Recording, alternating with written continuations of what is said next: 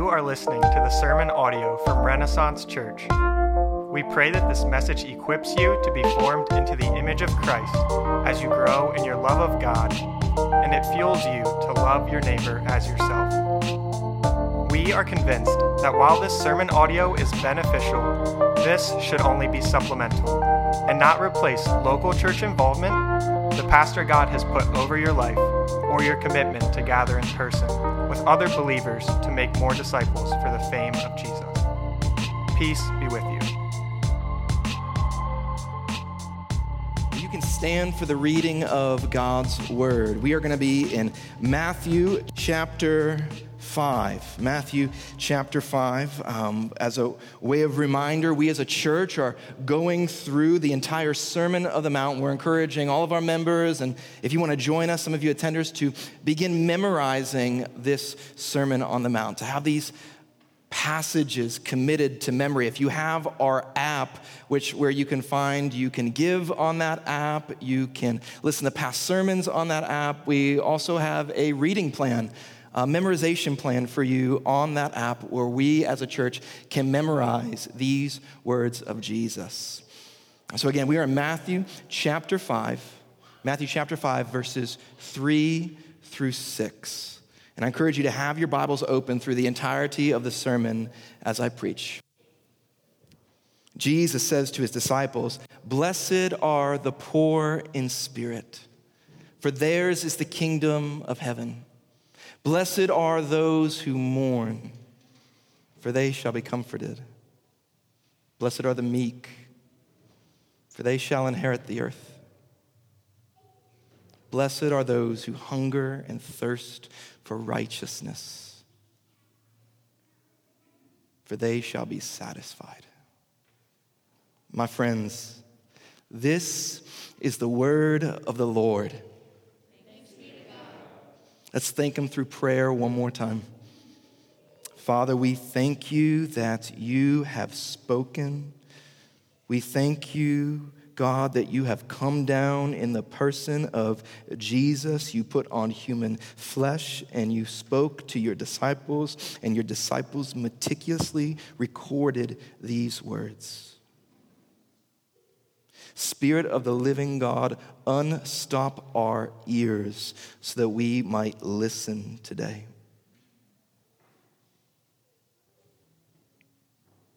Would you tenderize our stony hearts so they might be transformed?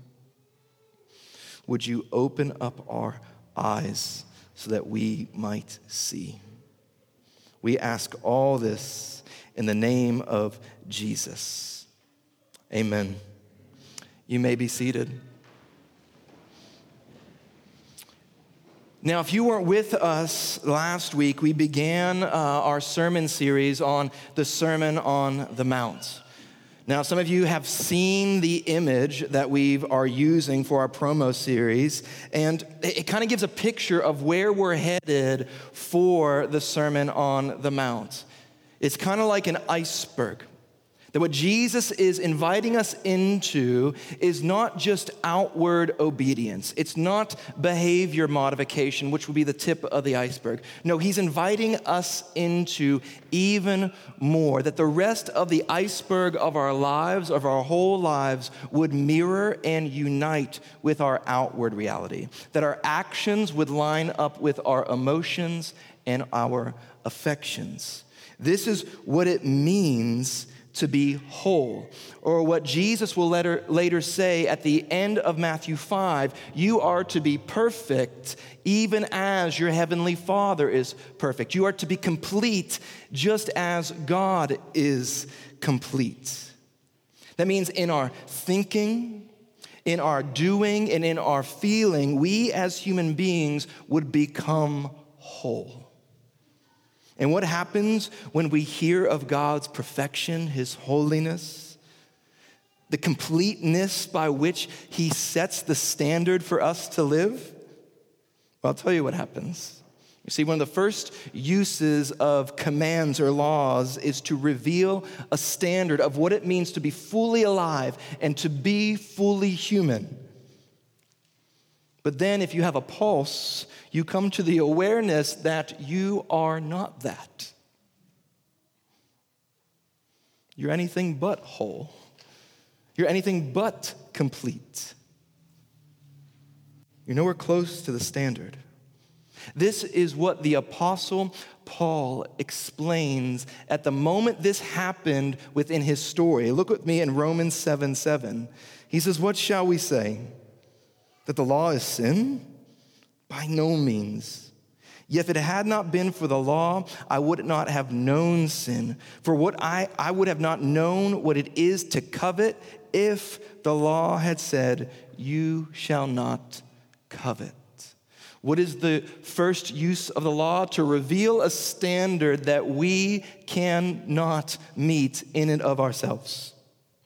And anyone who has the smallest shred of self-awareness is able to admit that they cannot live up to their own standards that they have for others, let alone God's standards, to be perfect, complete, and whole. So what are we to do? Is there any hope for us? And Jesus on this mount will say, absolutely. Absolutely. When you come to the awareness that you cannot live up to the standard, that is actually the starting line of living a blessed life. See, what we will discover today in what many call the Beatitudes of humility is this: that if you want to be full, you must first admit that you are empty. That if you want to be full, hear me, you must first admit that you are empty. And we will view this through two lenses. The first lens, the state of kingdom citizens. The state of kingdom citizens. And the second point is the need of kingdom citizens. And all this will come to a head that if you want to be full, you must first admit that you are empty. If you have your Bibles open, keep them open to Matthew 5. First point, the state of kingdom citizens. So last week, we saw that Matthew wrote his gospel with great intentionality.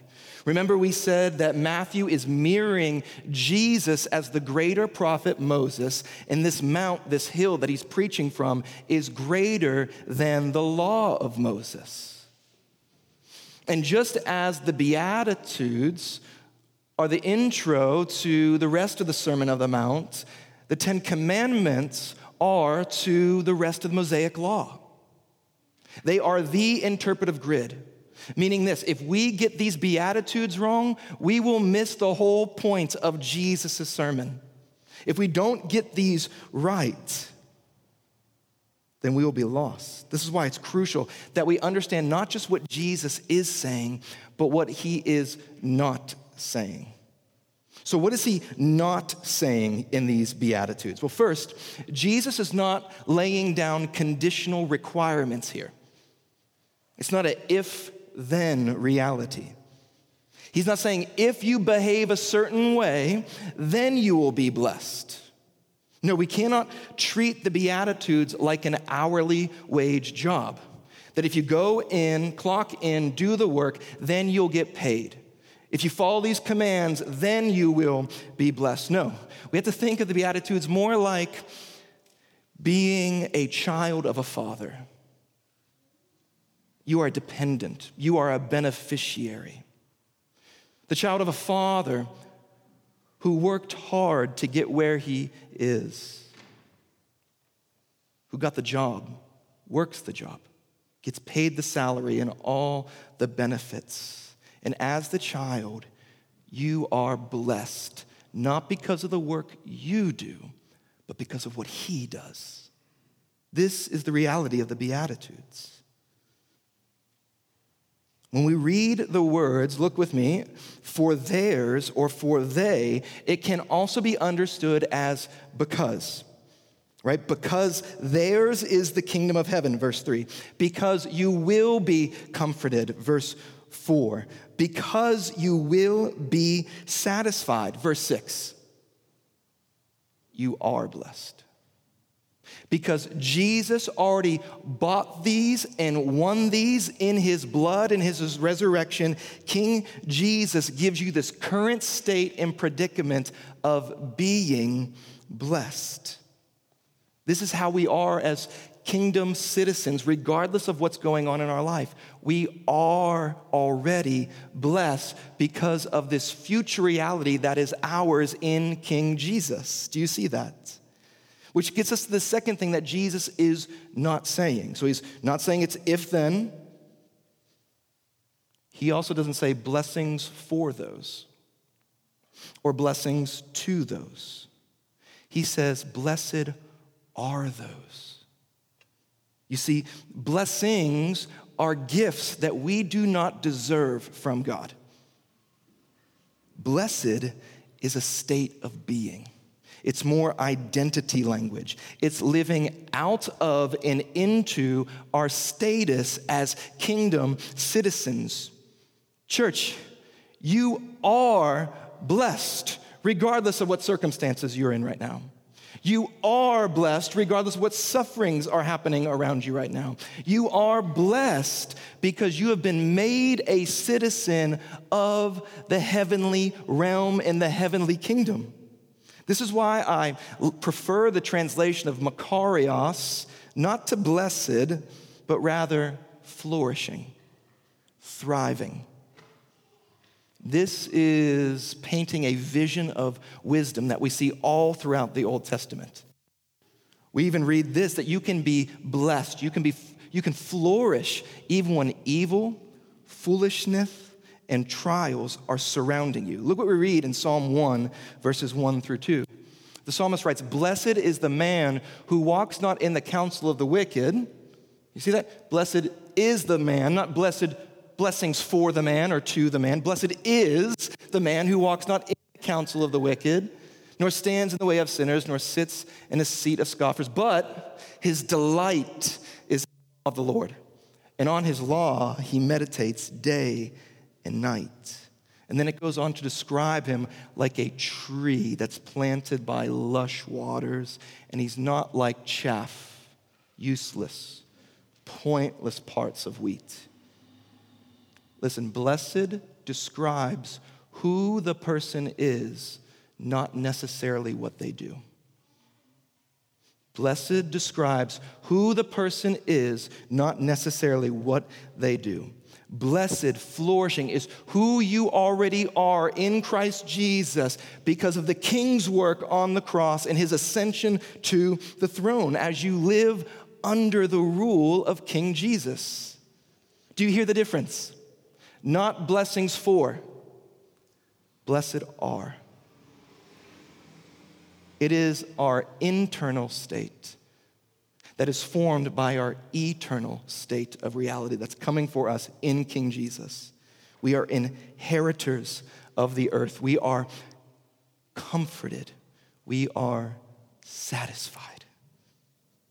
And finally, can we admit that it's a little bit hard, maybe it's just me, it's a little bit hard to understand the language kingdom of heaven and inheritors of the earth. What does that mean? What does that language mean? And what does the earth have to do with the kingdom of heaven? Well, I think that most of us, we tilt our heads sideways in confusion to this in the same way we do when we hear about the British royals or we watch The Crown on Netflix. Right? We don't fully understand kingdom mentality because nearly all of us, with the exception of a few, were born and raised U.S. citizens, right? And our legacy and our heritage is founded on rebelling against a kingdom and a monarchy. I mean, right? We don't understand this. As Americans, we've always said we don't need a queen and we don't need a king unless it's Dairy Queen or it's Burger King, have it your way, right away, which is really the perfect type of king for comfort-seeking and consumeristic Americans. Have it your way, right away. But God's story, King Jesus up on this mount, wants to remind you that there has never been a time where you have not been under the reign and rule of God as King. Because this was the intent of God from the very beginning. God made man, God made woman in his image to be representatives, ambassadors, or what many understood in the ancient Near East as vice regents. What would vice regents do? They would rule an area in which the king was not personally living. God set us up to be royalty, to be inheritors on the earth. We are to be his image bearers. God is enthroned in heaven. Where? On the earth. And this was before sin, Satan, sadness, and death entered into the world. And this is God's intent for the new earth that is coming with the new heavens when King Jesus returns. And it's meant to inform this kingdom of heaven, and how we reign here on earth is meant to inform how we steward our time, our money, how we serve others, love others, how we order our days and weeks. So what is the kingdom of heaven? It is where God reigns and rules. And the earth, what we will inherit, is where we become all we were meant to be in Christ. This is our future reality. We are going to inherit the entirety of the earth and the fullness thereof. Kingdom of heaven is where God reigns and rules, and the earth is where he set us up to be who we were created to be, blessed ones. This is our future status that informs our current state of mind. However, it will not be yours and it will not be mine until we can admit our need. That if you want to be full of the kingdom of heaven, if you want to inherit the earth, you must at first admit you are empty. And this is the second point, the need of kingdom citizens. So now that we took a deep dive into what Jesus was not saying, we now want to see what he is saying. And he says, you are blessed when you have poverty of spirit. Look with me in Matthew 5:3. He says, blessed are the poor in spirit, for theirs is what? The kingdom of heaven. That's right. He's inviting us into this reality and to live out of this reality because he knows that we cannot live up to the reality. He's inviting you to put your guard down right now. He's inviting you to stop being defensive about your self-righteousness right now. He's inviting you into his kingdom. He's saying blessedness, fullness of God in Christ happens when we admit that we are impoverished spiritually. This very first beatitude proclaims a salvation by grace and not by works. Do you see that? The kingdom of heaven belongs to who? Those who are rich in spirit? No, who are poor in spirit, meaning they are so spiritually bankrupt, they have nothing to offer to get into the kingdom. They have no spiritual good to get into the kingdom. Jesus is saying, if you want to be whole, you first must admit that you are broken. If you want to be full of righteousness, you must first admit that you have no righteousness inside of you. Religion says, work to show off your self-righteousness. The gospel says, come and admit your emptiness. How do we know this? It's because God's invitation in the kingdom, Jesus' invitation, is radically different than outward obedience. You've heard that it was said to those of old, do not commit adultery. But I say to you that everyone who looks at a woman with lustful intent has already committed adultery with her in his heart. Anybody feeling spiritually broken right now? A couple of you are aware. Or you've heard that it was said, you shall not murder. For anybody who murders will be liable to judgment. But I say to you that everyone who is angry with his brother will be liable to judgment. Whoever insults his brother will be liable to the council. And whoever says, you fool, will be liable to the hell of fire. How many murders do we have in here today?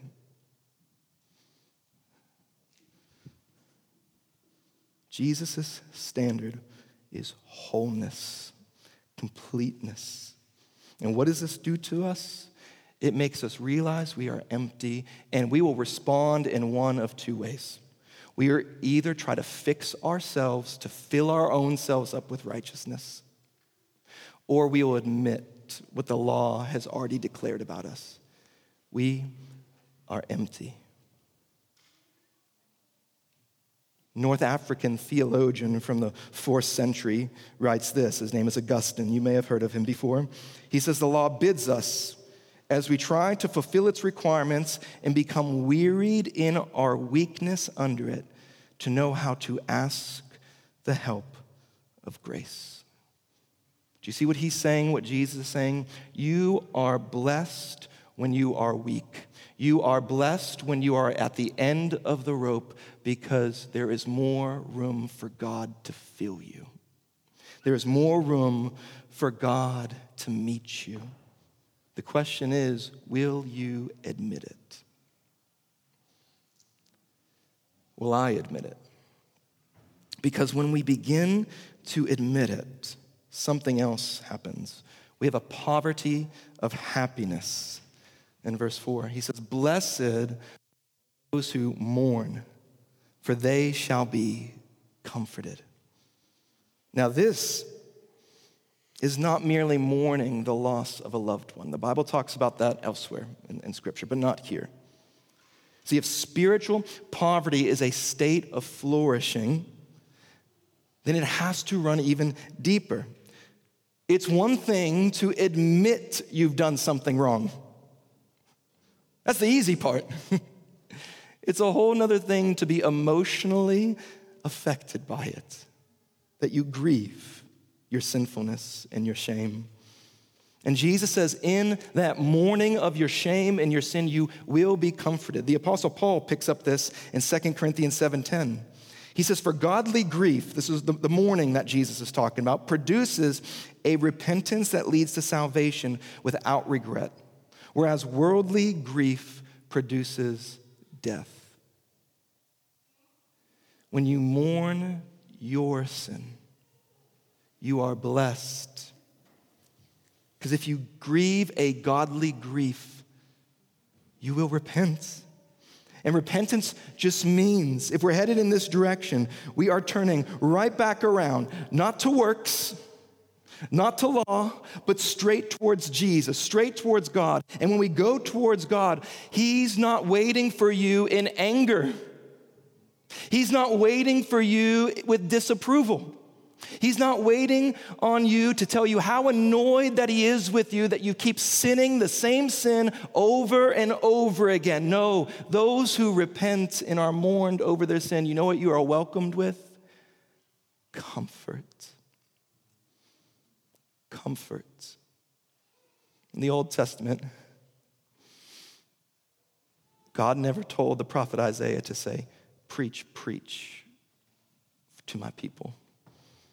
He never said, shame my people. He said, comfort my people. What's waiting for you is comfort-filled forgiveness and grace when you mourn your sin.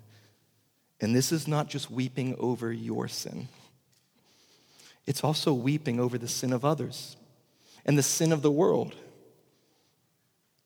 Jesus, who was perfect and whole, what do we find Him doing often? He's weeping for the sins of the people. He's weeping because they do not receive Him.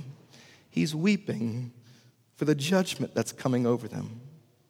See, too often I think the church is accustomed to the world's beatitudes. Blessed are those who make snap judgments and verdicts after they read a simple headline in the news feed. Blessed are those who judges other people. Those are the Beatitudes of the world. But I'm just wondering, what if we as the church, we mourned the sin in the world first? Maybe if we mourned first, we might see the redwood that is stuck in our eye before we notice the piece of sawdust that is in a politician's eye, that is in your child's eye, your spouse's eye, a law enforcement officer's eye, a criminal's eye, a victim's eye. Let me ask you, when was the last time you wept over the sin of the world before you became angry and judgmental about it? When? When was the last time you grieved your own sin, and not just the consequence and the ramification of your sin, but the actual sin that you committed against God and God alone before you judged somebody else's sin? See, only those who are aware of God's ready and available comfort in Christ Jesus know that they have the freedom to mourn and lament over their own brokenness first, and then over the world's. And the reason why we mourn, family, is we know we are powerless to save ourselves and too weak to save the world. Blessed are the meek, Jesus says, for they shall inherit the earth, Matthew 5:5.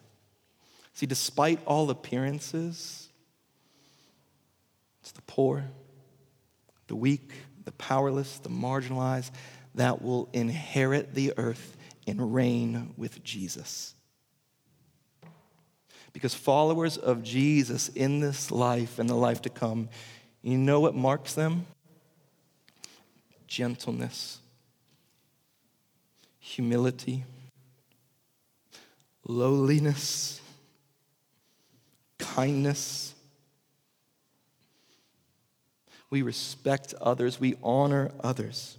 We love our enemies. We pray for those who persecute us. We serve those who seek to potentially oppress us. The world wants to tell us, no, those who are oppressed must become the oppressors. And Jesus says, no. It is not tit for tat. It's not eye for an eye. It is not tooth for a tooth. That if anybody slaps you on the right cheek, give him your other. If anyone would sue you and take your jacket, then give him the shirt off your back. If anyone could be like this and live like this, it's followers of Jesus. Because we know this earth is not our home, have it. We will inherit the earth one day. It'll be ours. It will be ours. It'll be like this in the future because that's how God always intended it to be. And those who are in Christ know that our job is to be weak, powerless, and meek, because we cannot change this world on our own. See, we hunger and long for a day when all will be made right. We long for justice, don't we? We long for righteousness. And this is what Jesus says will happen next to those who are meek. Blessed are those who hunger and thirst for righteousness. And what will happen to you? You will be satisfied. Notice it doesn't say, blessed are those who hunger and thirst to be right. Or blessed are those who hunger and thirst to have all the right answers to tell how wrong everybody else is. It doesn't say, blessed are those who thirst for an easy life. So blessed are those who hunger and thirst for righteousness and justice, because one day you will be satisfied. Now, anyone ever been hungry before? Come on, work with me here. Show me. I can't see your faces. I can't see your mouth moving. I need some hands, some participation. You all been hungry before? You all been thirsty before? It takes up your entire thought process, right? It gets you to stop thinking about everything else, and all you can think of is, I'm hungry, I'm thirsty. You're worse than my kids in the back of the van when they're hungry and thirsty. And we have a name for it. It's called hangry.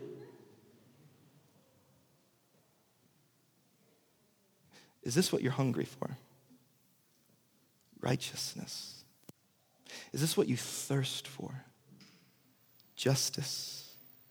They both go hand in hand. This is what it looks like living in between the already and the not yet of Jesus' reigning kingdom. We're waiting for the world to be aright while still hoping that some aspects of it would be alive here today, that we would see justice happen, that we would see righteousness happen. We long for it. And Jesus says, you will one day be satisfied. And that ought to satisfy you in the meantime, because you can be blessed. See, those who hunger and thirst for this know that it's coming, but they still want it today. They know deep down within themselves, they don't have righteousness apart from Jesus inside of them. But then there's those who think that they're completely righteous. You guys know the parable between the Pharisee and the tax collector, right? These two men go into a temple. Let me tell you a different parable. It's a parable of two individuals who came into a Sunday gathering up on Mount Washington.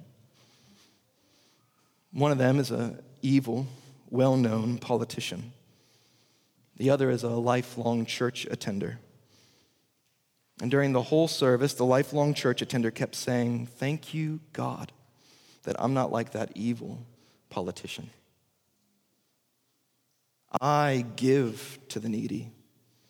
I tithe down to my last penny.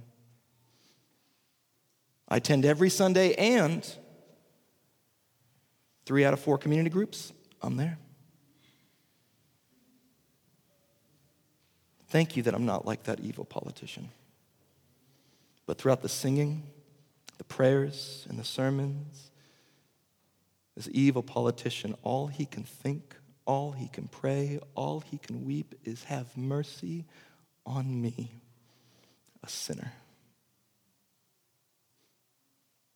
Service ended. Benediction was spoken. Which one left this room justified and forgiven? Which one left full of comfort? Which one left satisfied? Which one left knowing he will inherit the earth one day? It was the one who knew he was evil because he was empty.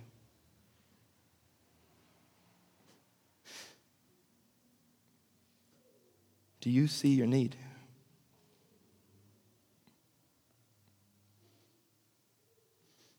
Do you see how empty you are without Christ? Do you hunger and do you thirst for that which you cannot achieve and attain on your own? If you don't, then Jesus in Matthew 23 says, "Woe to you." Not "blessed are you." Woe to you who exalts himself, because God will pull you down. Woe to you who knows how to preach righteousness but does not practice it. Woe to you who sit here laughing at the expense of others but do not mourn your own sin. Woe to you who shut the kingdom of heaven in people's faces, and woe to you who love looking clean on the outside like a cup, but you're filthy, you're empty, on the inside. Woe to you. But that woe to you does not have to be the end of you, if that's you this morning. Because the only person who ever had the right to preach to others, the only person who ever had the right to exalt himself, the only one who ever had the right to say, I'm not only clean on the outside, but I am whole and perfect and righteous the whole way through, was the one who came and ultimately emptied himself. The Apostle Paul tells us in Philippians chapter 2 that we are to have this mind among ourselves, which is yours in Christ Jesus, who, though he was in the form of God, did not count equality with God a thing to be grasped, but emptied himself. He took on the form of a servant, being born in the likeness of men and being found in human form. He humbled himself by becoming obedient to the point of death, death on a cross. Do you know who hangs from a tree on the cross? Those who are cursed, not blessed. But Jesus, the only one who can truly say, I am blessed, became a curse because you deserved that curse. And he took it for you so that you can have the status of blessed one, forgiven one.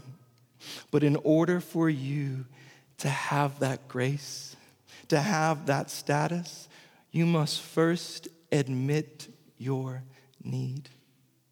You must first admit that you are spiritually bankrupt, you are poor and needy, sick in sinfulness and shame. And Jesus' promise to you is that you will be satisfied because he will fill you with a righteousness that is not your own, but from him. Amen? And this is the beauty of the Christian life, that Jesus takes our status as the cursed ones so that we can be blessed. And so we come empty. And so if that's you this morning, I encourage you, I plead with you to put your trust in Jesus, that you cannot fill up in yourself righteousness on your own. You need his complete, full, and whole righteousness in order to pardon you from your sin. But if you are a Christian, I don't want you to make the grave mistake that this is only the starting line, but as you go, you have to keep figuring out how to fill yourself up. We're going to have two images up here right now, and it's the cross chart. Can we get those? The next one up there first? There should be two. This is what we must not do. We must not come to Jesus as we grow and aware of our flesh and sinfulness, and we grow aware of God's holiness. Yes, at the beginning of the Christian life, the cross covers that gap. But as we go, anybody with me here, you feel like you have to fill in the gap and pretend you are holy in order to achieve holiness. Or you have to perform to prove to others you're not as sinful as you actually are. And what happens is the cross becomes smaller and smaller and smaller. But what Jesus wants to show you in these beatitudes of humility is that he can always fill the gap. He can fill those empty spaces no matter how far the gap is in your mind. And this is what happens for the Christian. Can we show the other one? So the cross keeps getting bigger and bigger and bigger. The king who hung on that cross becomes bigger and more beautiful. And we want to say, I now want to follow you. I now want to follow you. John Stott writes this: the law sends us to Christ to be justified, and then Christ sends us back to the law to be sanctified. Justification is done and over with. You are already seen as forgiven sinners. And Christ is saying nothing about this sermon is how we become Christians. This Sermon on the Mount is how you live out and live into the kingdom of God, because you know you can't not live up to this kingdom reality. If you are hearing, how do you know you're hearing this message clearly? If your pride and your self-righteousness has brought low today, you realize how empty you are? You are ripe for comfort. You are ripe for grace. You are ripe to be filled up with his ever-present, never-failing love for you. The question is, will you admit it? Will you admit it? In order to be full, we must first admit we are empty. Would you pray with me? Father in heaven, we ask right now that if there's anyone in here that is struggling with self-righteousness and pride and ego, would you humble